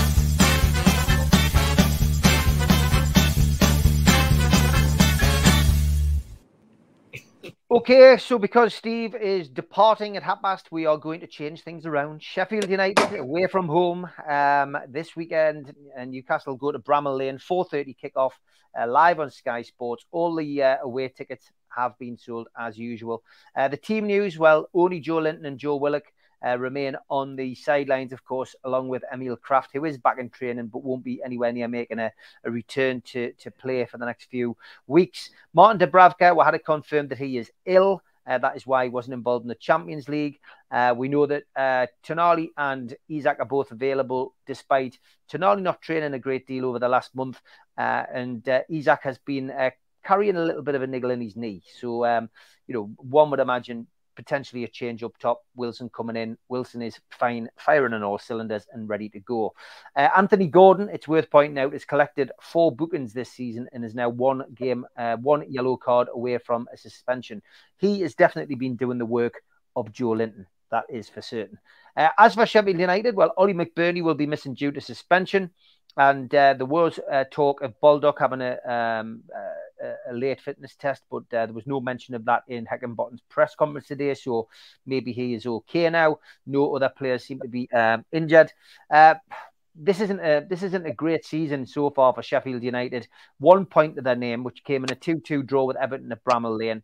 They've been beaten at home by Crystal Palace and Man City, and they've been beaten on the road by Nottingham Forest and Spurs. Stuart Atwell makes a quick return to the middle in the Newcastle game. He was in charge when we got beat at Brighton 3-1. Let's hope that's not an omen. So he's the referee. And on VAR, which is often switched off in Newcastle games, is Darren England. Yes, Steve, we'll come to you first, mate, just in case we lose you because your car arrives or whatever. But from your perspective, how do you see this game going? I think it's going to be an interesting game. I think there'll be a great atmosphere, Steve. I think that's what you get at Bramall Lane. The Blades fans get very much behind their team. There's that sort of like edge when you go to Sheffield and you go to Bramall Lane, and there always has been. There's always been a little bit of an edge down there, and they're quite proud that they're a good fan group for getting behind their team. I think what's going to be interesting is how we'll line up. The thing with Sheffield is that they might have lost, drop points apart from that one game against Everton, but they're losing 2-1 every time. 2-1, 2-1, 2-1, which shows you that especially that last week against Tottenham. I mean, that game went on for about 45 minutes. After the 90 minutes was up, or at least it seemed that way, and that's why Higginbottom went absolutely scatty. I think they scored in something like the 98th and 101st minute or something. It was ridiculous, the amount of time that was added on, and there was even time in that period for someone to get sent off as well. And it showed you, I mean, against a very good Tottenham team at the moment who are playing some decent football, but they were very, very unlucky to not come away with at least a point, if not all three. And I think that's probably why Higginbottom reacted in the manner that he did. There's probably a fine and possibly a touchline ban awaiting him. Certainly a fine, because that's what the FA are like these days. They'll do anything to squeeze money out of any indiscipline. It's like a cash cow for them, isn't it? I thought what he said was okay, actually, to be perfectly honest. I thought it was refreshing that we had a manager who had the guts to come out and say what he felt. A lot of it depends on what Newcastle, how we'll line up. As you say, if you've got the likes of Tonali, who hasn't been training, and you've also got Isak, who's been carrying an injury. You've got Gordon, who's on 4 yellow cards. You've got Bruno on 3 yellow cards. It's you've got Botman, who only just came back after a knee injury. Will he use any of the squad? If he did bring anyone in, I would imagine ahead of Livramento would be Hall. I think that's probably, looking at it that way, because you've got Trippier, who is absolutely outstanding in midweek. I've never, it's a long, long time since I've seen a captain's performance like that. I mean, he was all over the pitch. And when they say people lead by example, dear me, did he not? And if the rest of the squad can pick up from where they left off, and then they can raise their game that little bit more and take something from the performance that Trippier put in, I think that we could certainly be coming away with 3 points on Sunday evening. There'll be another large fan following. The Touring Army will be out in force in Sheffield, and it's live on TV, and I'm looking forward to it, Steve. Do you want my prediction now? Yes, give us your prediction now, mate. I'm going to go up a 2-1 in Newcastle, just because they love 2-1s and none of them have gone their way. I'm going to say a 2-1 win to Newcastle. Okay, Mitch. Sheffield United are a curious club. The Saudi prince owner that nobody talks about, who doesn't like to spend money, who currently has the club up for sale still. During that promotion season, for most of the season, they were subject to financial restrictions by the Football League. Behind the scenes, they're all over the place. I gather they were turning the lights off through the week to save money on the electric bills at one point last season. That's how kind of position they were in. They've actually sold talent rather than bought it when they got promoted to the Premier League. And for me, they're absolutely ripe for the picking. They should be. They've shown some fight and spirit that I guess that's what Heckingbottom's in there to do, is to make the best of what he's got and deal with it and create at least a little bit of a siege mentality. It's always an interesting ground to go to. It's not the most hostile of grounds, but they're passionate supporters. They never supporters are, particularly had an issue with in the past, and you wish them all success, but except against us. The one thing that game against the Spurs showed when they went into the 108th minute or something like that was they certainly don't have the fitness levels we have. Spurs don't have the fitness levels we have, and Sheffield United most certainly didn't. So again, it's one of these games. If you go there, apply ourselves, do what we know we can do, and behave like we know we can, and put the effort in, and we should reap the reward. It should be there. It's up to us what we do, and it's a game where we could do whatever we want. I think it's one of those ones like Villa. If we got into them early, I could see Sheffield United fall. But there's no easy game like that in the Premier League. We know this, and so all we can do is go and apply ourselves the way that we know we can, and deliver the level of intensity that we know we can. And that for me that's what I want to see now, is an intensity going forward that we perhaps didn't show in San Siro. And doesn't that sound good? Absolutely. Yeah. Okay. Your prediction with the dice. The dice is here. And the prediction says Sheffield United 0, Newcastle United 2. Okay, 2-0, which is great to see. It's another clean sheet. Let's hope that is true. Got a few minutes before Steve goes. I think we'll just have time to get your prediction and that in, George. What do you see for this game, George? A workman-like performance is how I would describe it. They know what they're going to do. They know what they're going to expect. Now, I'd be very disappointed if we didn't come away with a nice, tidy 2-0 win. I would have 2-0 as my prediction. Bramall Lane has a soft spot for me because when I played with the juniors at Newcastle, one of the first games I got in the ends team, the nursery team, rather than the junior team, with the big lads, as I thought they were, was at Bramall Lane in an FA Youth Cup game. Sheffield United decided, because it was a Youth Cup game against another big team, that would let them play on Bramall Lane instead of at their training ground outside the city. The interesting thing about that is, of course, Ted Hughes, who was to run the ends, because it was an early Saturday morning kickoff, persuaded the club to let him take me into a hotel, just to bloody Sheffield, mind you. And went to Sheffield in a bus and stayed in a hotel so we could get up early the next morning to have this game.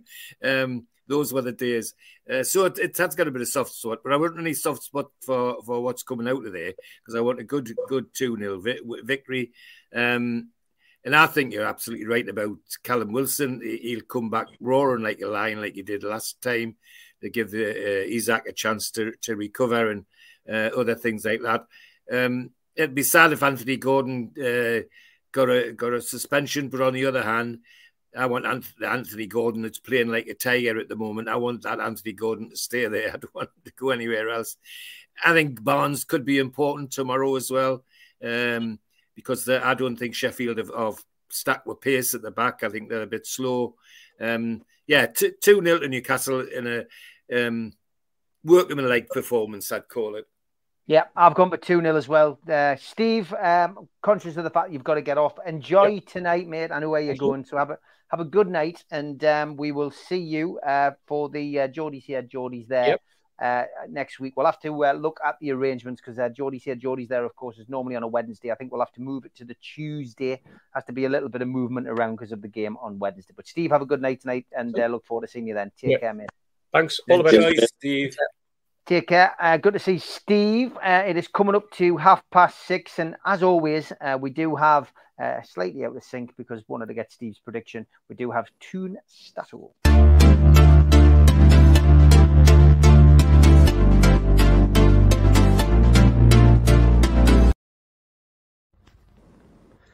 Sheffield United at Bramall Lane, away from home. So far this season, we have lost our 2 games away from home. And when you compare this versus last season, when we lost 3 away from home for the total season, it doesn't make for a good reading. Actually, the last time that we lost 3 consecutive games away was back in April 2022. Last season, we not only lost only 3 points, but we gained 8 wins and 8 draws, which makes it 32 points. So let's hope that we resume this Sunday. When it comes to our performance against newly promoted sides, since we lost to Leeds at home back in January 2021, we are on a run of 14 games undefeated against newly promoted clubs, 7 wins and 7 draws. We have played at Bramall Lane 4 times in the Premier League. We have won 2 and lost 2, including the last one again back in 2021, when of course Sheffield United registered their first win of the season.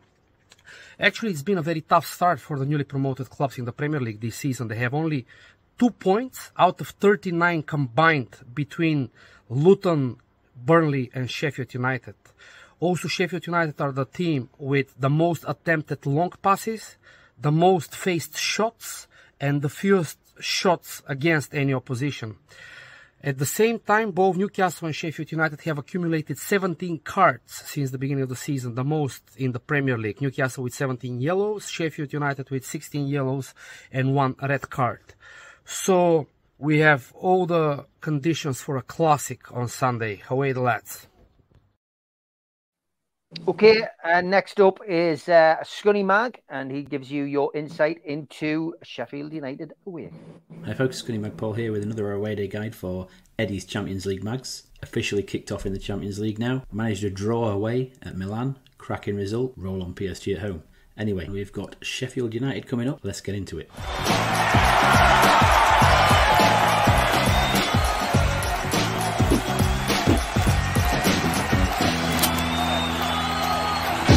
Ground's quite central to the city, 20 minutes or so walk from the train station. If you are going on the train, Sheffield City Centre is your nearest railway station. If you're driving in, some people have done it in the past, driven to Meadowhall, it's free parking there and then you can tram into the city. Takes about 20 minutes. If you park in the city centre, there's pretty limited parking around the ground. The club have teamed up with a local multi-storey car park. Your postcode for that is Sierra 14 Quebec Whiskey, and your what 3 words for the entrance is They Direct Bets. You can pre-book, use the QR code, and then if you use the promo code SUFC Day when booking, it's £5 for a match day, which is pretty reasonable. For those coming on train, you've got the Howard and the Globe just outside the train station. They've both been popular in the past. The Howard's straight across the road, bottom of the hill, and if they're full, the Globe just at the top of the same hill is really handy as well. Always popular with travelling fans. For the Howard, your what 3 words is Friday Through Mount, and for the Globe, your what 3 words is Making Trout String. There is the newest Wetherspoons in the city on Ecclesall Road, which is not too far a walk from the ground. So you're going to be at the Sheaf Island. It's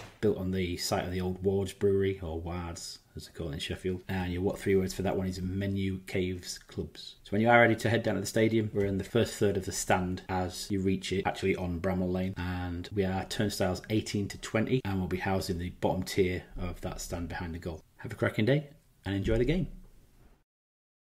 I can't help but chuckle sometimes at the what 3 words, like just because of Mitch's what Mitch said a few shows back. Sydney, I love this. He says, if Mitch's dice was accurate, we would be world beaters. We would, like. Yeah, it never predicts a loss. We think it just predicts wins, which isn't a bad thing. Okay, where we're going to go next. We've got half an hour to go. Okay, quick one for George here from Paul. He says, can you remember the boxing wrestling hall at the back of the Gallagher, George? Yeah. I used to go there after the games in the 60s, he says. Yeah, well, yes. Again, talking about occasions, if there was something special in St James's Hall, as well as a match, it was not unusual for our lot just to pile into St James's Hall after the game, watch the wrestling or the boxing. And then there was a period when I was at Wallsend Boys Club, and they decided they would enter the National Association of Boys Clubs Boxing Championship, and it was held at St James's Hall. I was amongst the kids that went, but I never actually boxed or went in. First time somebody hit me nose, the coach said, "No, you're not going to make it, bunny lad," because there was blood all over the bloody place. I remember it fondly. It was sometimes for a little while. as when we were sort of in late teenage. Somewhere people went before they went on to the Oxford and places like that. They used to go in and see the wrestling and have a right rowdy shout and do everything else, and then go on to the Oxford or somewhere like that for the dance. But yeah, I remember it fondly. It was a canny place. All right, okay. Jonathan, we did cover this on previous shows. The answer was no, I think, comprehensively from everybody about Ivan Toney, and I don't think Ivan Toney would want to come back. But the fact that he spent a few quid on betting against Newcastle, probably is one of the reasons why a lot of Newcastle fans wouldn't want him. Yeah, but I don't think that's going to be an option, and I don't think Ivan Toney would want to come back. I've got to be perfectly honest. But the overriding opinion on the show was no. I don't want to go back down that rabbit hole. Same as I don't want to cover tickets. People asking us about tickets. I'm not doing anything about tickets tonight because it just ruins the show. We end up going down a rabbit hole for half an hour. We'll talk about it if we need to talk about it. But if you want to hear what our views are on ticket and look back over the last few weeks, we've discussed it until the cows have come home. There's absolutely nothing we can do about it. So I think we'll park the bus on that for now. Stu A says, speaking of attacking options, great to see Minty getting Champions League experience for Feyenoord. Will be a great addition to the squad next year. Or would you recall him in January, Mitch? No, I think we give him the full year. He's doing very, very well at Feyenoord. I think Feyenoord's been a fantastic match. For what we want to see out of him, and he's getting Champions League experience in that too. And so we get back probably a far more rounded player and actually make positive use of the loan system, which is, again, this is progress off the pitch that we need to be seeing. Okay, George, would you bring Minty back in January, or would you agree with Neil?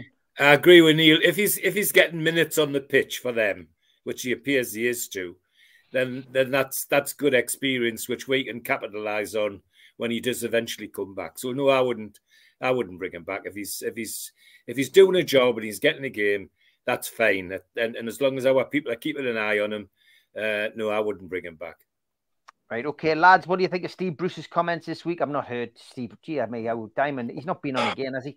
Saying Douglas Souness and Big Sam all warned him the manager's job at Newcastle is an impossible job. He's clearly not having much luck getting any work, Mitch. He'll be still rabbiting on about us. Like I've said before, he's got this fantastic ability to use his pals in the media to rewrite history. And Steve Bruce's revisionist history is what is being put out there as gospel. How much is truth, how much is fiction, how much is somewhere in between, I don't know. I don't particularly care. Do I think that Dalglish has said that to him? No. Do I think Souness has said that? Absolutely. He's a bit out far too. Really couldn't make it at Newcastle United and is bitter about it. And has Big Sam had something to say about it? Probably, but his biggest statement was calling his bloody villa in Spain that he bought with the money that he got for his payoff Casa St. James. So again, how relevant is he now in modern football to listen to any tripe like that? I'm just not interested. Me neither. They're both absolute knackers, Bruce and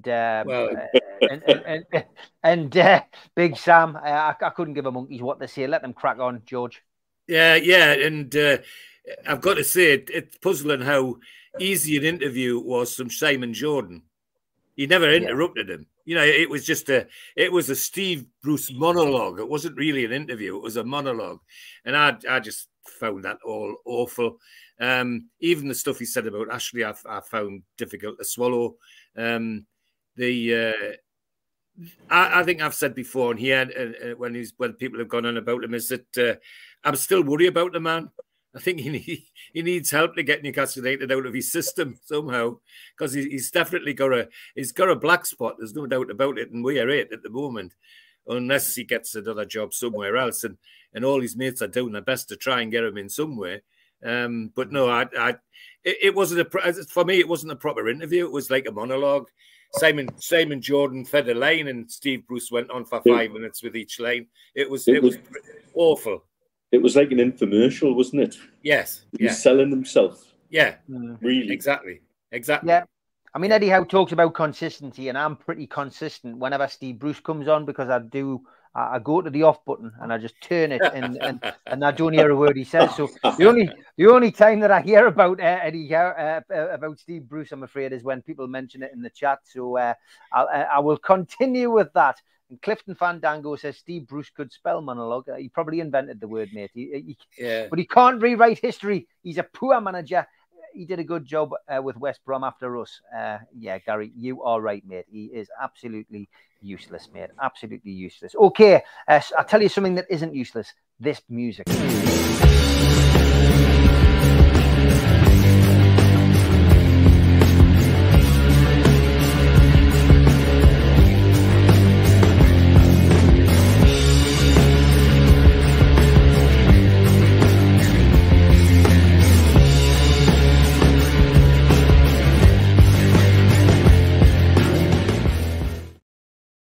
The day I met, we're asked you to send in photographs of you meeting somebody famous from Newcastle United, past or present. And here it is, Mozza and Alan meeting up with Tino Asprilla outside the ground at the Liverpool game with his hat on. Great photo, Mozza and Alan. Thank you for sending that in. And if you've got a photograph that you want to share with the masses on the Three Amigos on NUFC Matters on a Friday night and the day I met, so I can play this really lovely music, then send it to me or the lads on social media, and we will endeavour to make you famous for 5 minutes.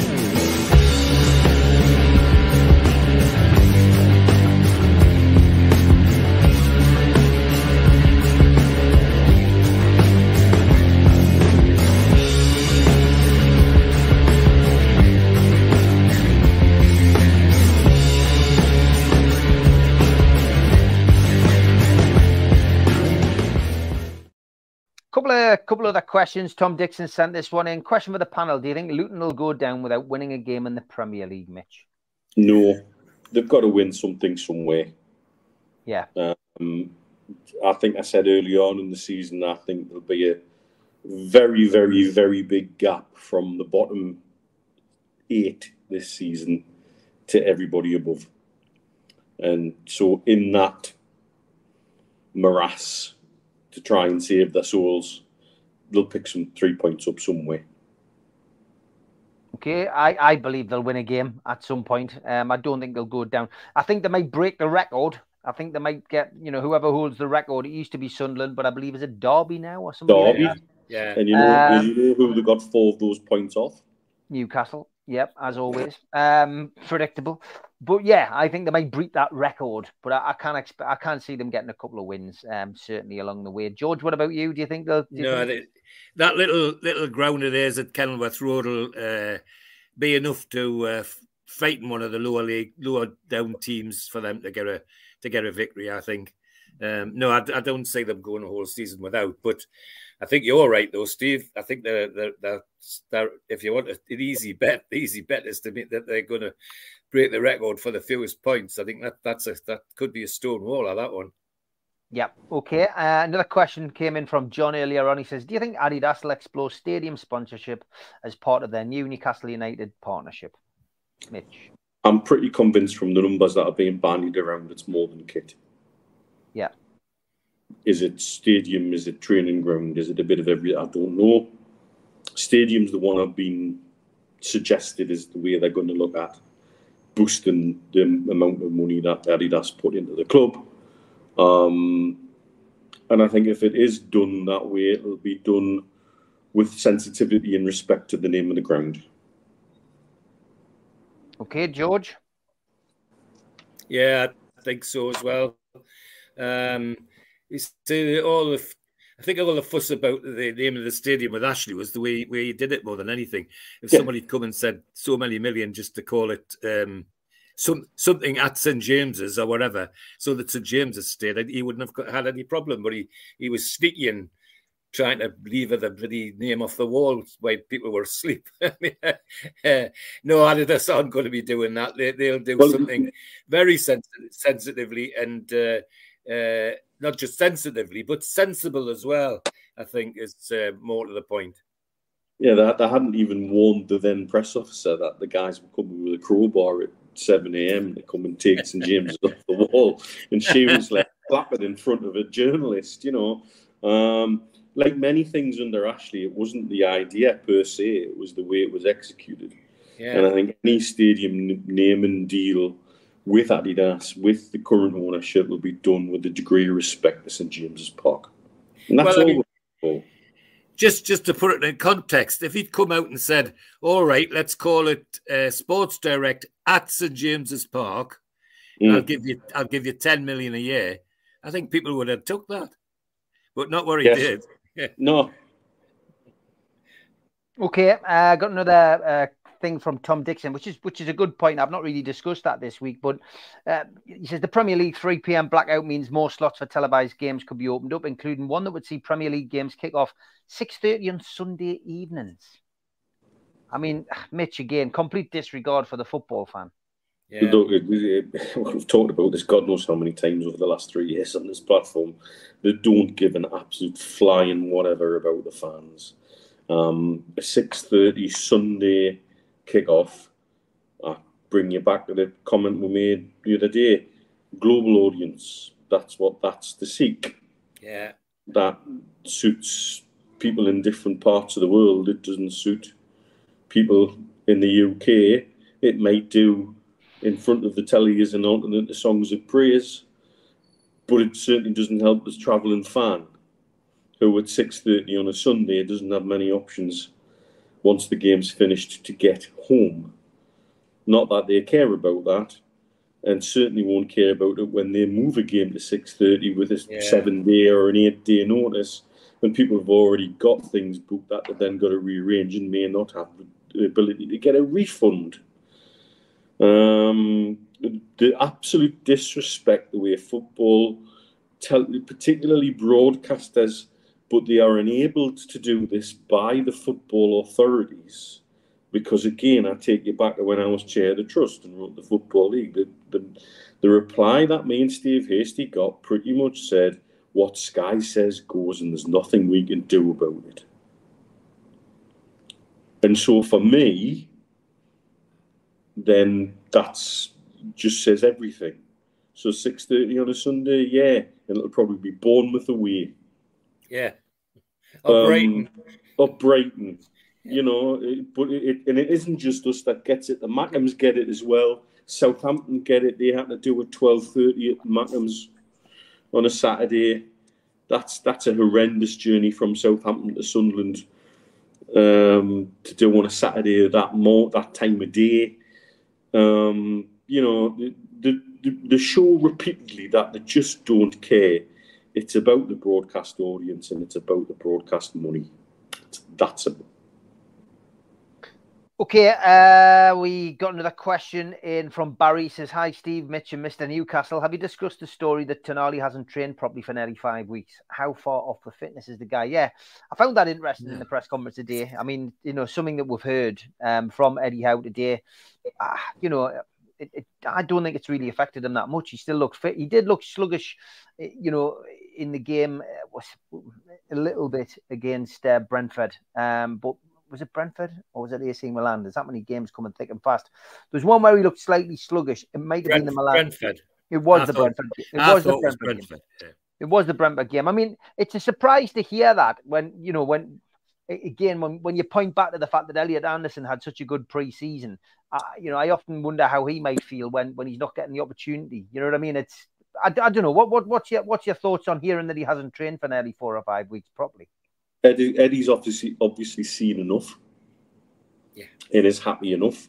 Yeah. Otherwise, he's shown with other players he will put you on the bench and he will hold you back. He did it to Bruno. He did it to Gordon. And I think that's probably why Hall hasn't slotted straight into the setup. For example, so he's obviously happy with the contribution. And happy what he sees when he does train. So, again, if we're going to play the Eddie Way trust card, we've still got to trust him until the wheels come off. Finished the match with the ice pack on his ankle. Many other players finish games like that. It doesn't necessarily mean anything for the next game unless it's a significant injury. Yeah. And so Exactly. What he's seen in training, he's obviously happy enough to put him in. Yeah. That's the way we've got to look at it, I think. And Eddie, we trust George. Yeah, definitely. And he did the same with Botman, didn't he? Look how long Botman was eased into the team when he came as well. No, I think the fact that Tonali even gets on the pitch tells you that what Eddie Howe's saying he likes. The other thing that people forget nowadays is that if you were injured in days gone by, you didn't play. Nowadays, there's some injuries where it's actually not entirely the bad thing for you to actually move and play and not let things stiffen up. So I think there'll be a bit of that in it as well. And as Neil says, if Eddie Howe's seen enough of what Tonali's doing in training midweek and still enough to let him get on the pitch, then fine, that suits me. And clearly he's bringing him off as well. So I've got no problems with it. Again, trusting Eddie, I think, is and the science. You remember they're more science-based now than they ever have been in football. Yeah, Barry, we did touch on this a little bit earlier, so you may not have tuned in early enough to hear that, but we did talk a little bit about that earlier. Roadblock, thanks for the £5 donation. Tell me I'm wrong, but I reckon we'll always call it St James's Park, regardless of its official name. Yeah. That's just harking back to the Adidas rumour. But yeah, I mean, it's a lot different to the Mike Ashley era, isn't it, where he comes in and changes the name just out of spite to rile everybody up and get us biting. But, you know, if we're getting a massive amount of money, you know, for a change, we'll always call it St James's Park, won't we, George? Yeah, well, you can think of the name yourself. What's wrong with Adidas at St James's Park? Exactly, yeah. You know what I mean? You know, and that would do me. If it's done sensitively and not doesn't trash the traditions at all, there's no reason why it should even be an argument if the club's going to get a substantial amount of money to go with it. And as I say, Adidas at St James's Park would do me nicely. Yeah, Mitch, same as me, really, to be honest. And yeah, I can't see anybody being upset when they know how much money we're getting. There are so many things that Ashley could have done very differently without it being abrasive. And we've talked about this in the past. We've talked about times that Steve and I in particular had a chat to speak to our good friend Derek about some of the things. And off the record, he was always like, yeah, kind of get that. Yeah. But there had to be this sort of pantomime villain thing always ongoing with it. And it always had to be a scurbag and it always had to be abrasive towards the fan base. It was always done in an international break weekend when the thought was, well, it's got 2 weeks to calm down before they're back at St James's Park and they might forget about it by then and not sing so many nasty songs. It was just always about the way things were executed, not about the thought process of the actual act. Our fan base has proved repeatedly in the last few years how bloody switched on they are in every way, shape and form. And there's absolutely no way if you turned around to the fan base and said, look, we can get 10 million for this every year, and that's 10 million I don't have to put into the club, and that's 10 million that'll go towards a new player for you every year. And all you've got to do is accept that the fact that St James's Park is going to have something tagged on the front or the back. And we would always have called it St James's Park. And yeah, it's rolling with the times, etc. But we would have understood it, and for the majority, would have got on with it and went with it. It drives me nuts that he could have done so many things so differently, but he didn't because he chose not to. Yeah, thoughts on the Champions League kit with a white panel? I actually prefer it. Yeah, Sean. I mean, I've got to be honest. For me, that's the way we should always have a red number on the back of our shirt on a white panel. Yeah. Go and have a look at the pictures of Supermac playing in it. Yeah, and tell me it doesn't look glorious. All the way back to Jackie Milburn. Yeah. Anon, good evening. Yes, we're very happy, mate. We discussed it earlier on in this show. We're delighted, mate. We're back in Europe. We've learned a lot from that game. Eddie Howe's delighted. The players will see how they cope on Sunday. They haven't trained a great deal since they got back. That's what we learned from the press conference. But Anon, things are looking up, mate. It's a lot more positive than it was a couple of weeks ago when some of our fan base were completely spontaneously combusting just because we'd lost games against some of the best teams in the country and in Europe. So now we've got to win against Brentford. We've got to draw against Milan. 2 clean sheets. If we can beat Sheffield United at the weekend, suddenly all those fans will be telling everybody we're going to win the league. That's football for you these days. Asif says the name change isn't an issue. We know the money's going to the club. Financial fair play rather than the advertising by Ashley with no money invested. Asif. Exactly, and you got a vote of approval there from Mitch. We always get some really good, strong questions on a Friday. Tim says, question for the Mitchells: what sauce do they have on their steaks? For example, peppercorn. Mitch, are you a peppercorn kind of guy? Oh, you're on mute, Mitch. You're on mute. I prefer a garlic compound butter. A garlic compound butter. Yes. That's quite a sophisticated answer, isn't it? Oh, George? Oh, I'm definitely a peppercorn sauce man. Definitely. Without doubt. Yeah. Yeah, me too as well. I do like a bit of peppercorn. Okay, George and Mitch will be back with me on Sunday morning, 9:30 with the professionals. We won't have Stu this weekend. He is unable to do the shows on Sunday, and I can't do the show tomorrow. So the professionals will be 9:30 on Sunday morning. So we'll be looking ahead, obviously, to the Sheffield United game and looking at whatever's in the headlines. There's always something to talk about with regards to Newcastle United. Tomorrow is Those Were the Days. So those of you who enjoy our retro look back, me and George discussed quite a few weeks ago now the 1987-88 season. And if you remember, that was the last time Newcastle United won at Wembley. Who scored? Who we were playing? They'll be scratching your head, some of you out there. Which wonderful cup was it in? Well, all will be revealed at 10 o'clock in the morning on Those Were the Days. And tune in to see me and George wax lyrical about a wonderful season that season. But for now, it is thanks to everybody in the chat. Thanks to the moderators. Over 450 watching at one point. Thanks to Mitch. Thanks to George. Thanks to Steve. Have a great weekend. Don't let the football spoil it. And we'll see you back here for a live show on Sunday, 9:30 Sunday morning. Take care, lads. Cheers, everyone. Ta-da. We still do 7 NUFC Matters show a week for free. But if you want to help support NUFC Matters, then there are a few ways of doing it. Hit the like button on each live broadcast and video. This helps the channel grow. Hit the subscribe button and select the all notifications bell so you don't miss a single show. If you want to help us financially, then you can join the channel using this button with the membership starting at $1.99 a month.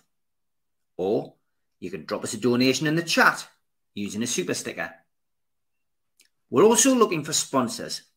If you'd like your brand advertised on the flyers for the show and featured during the ad break, then email John at nufcmatters.com to arrange today.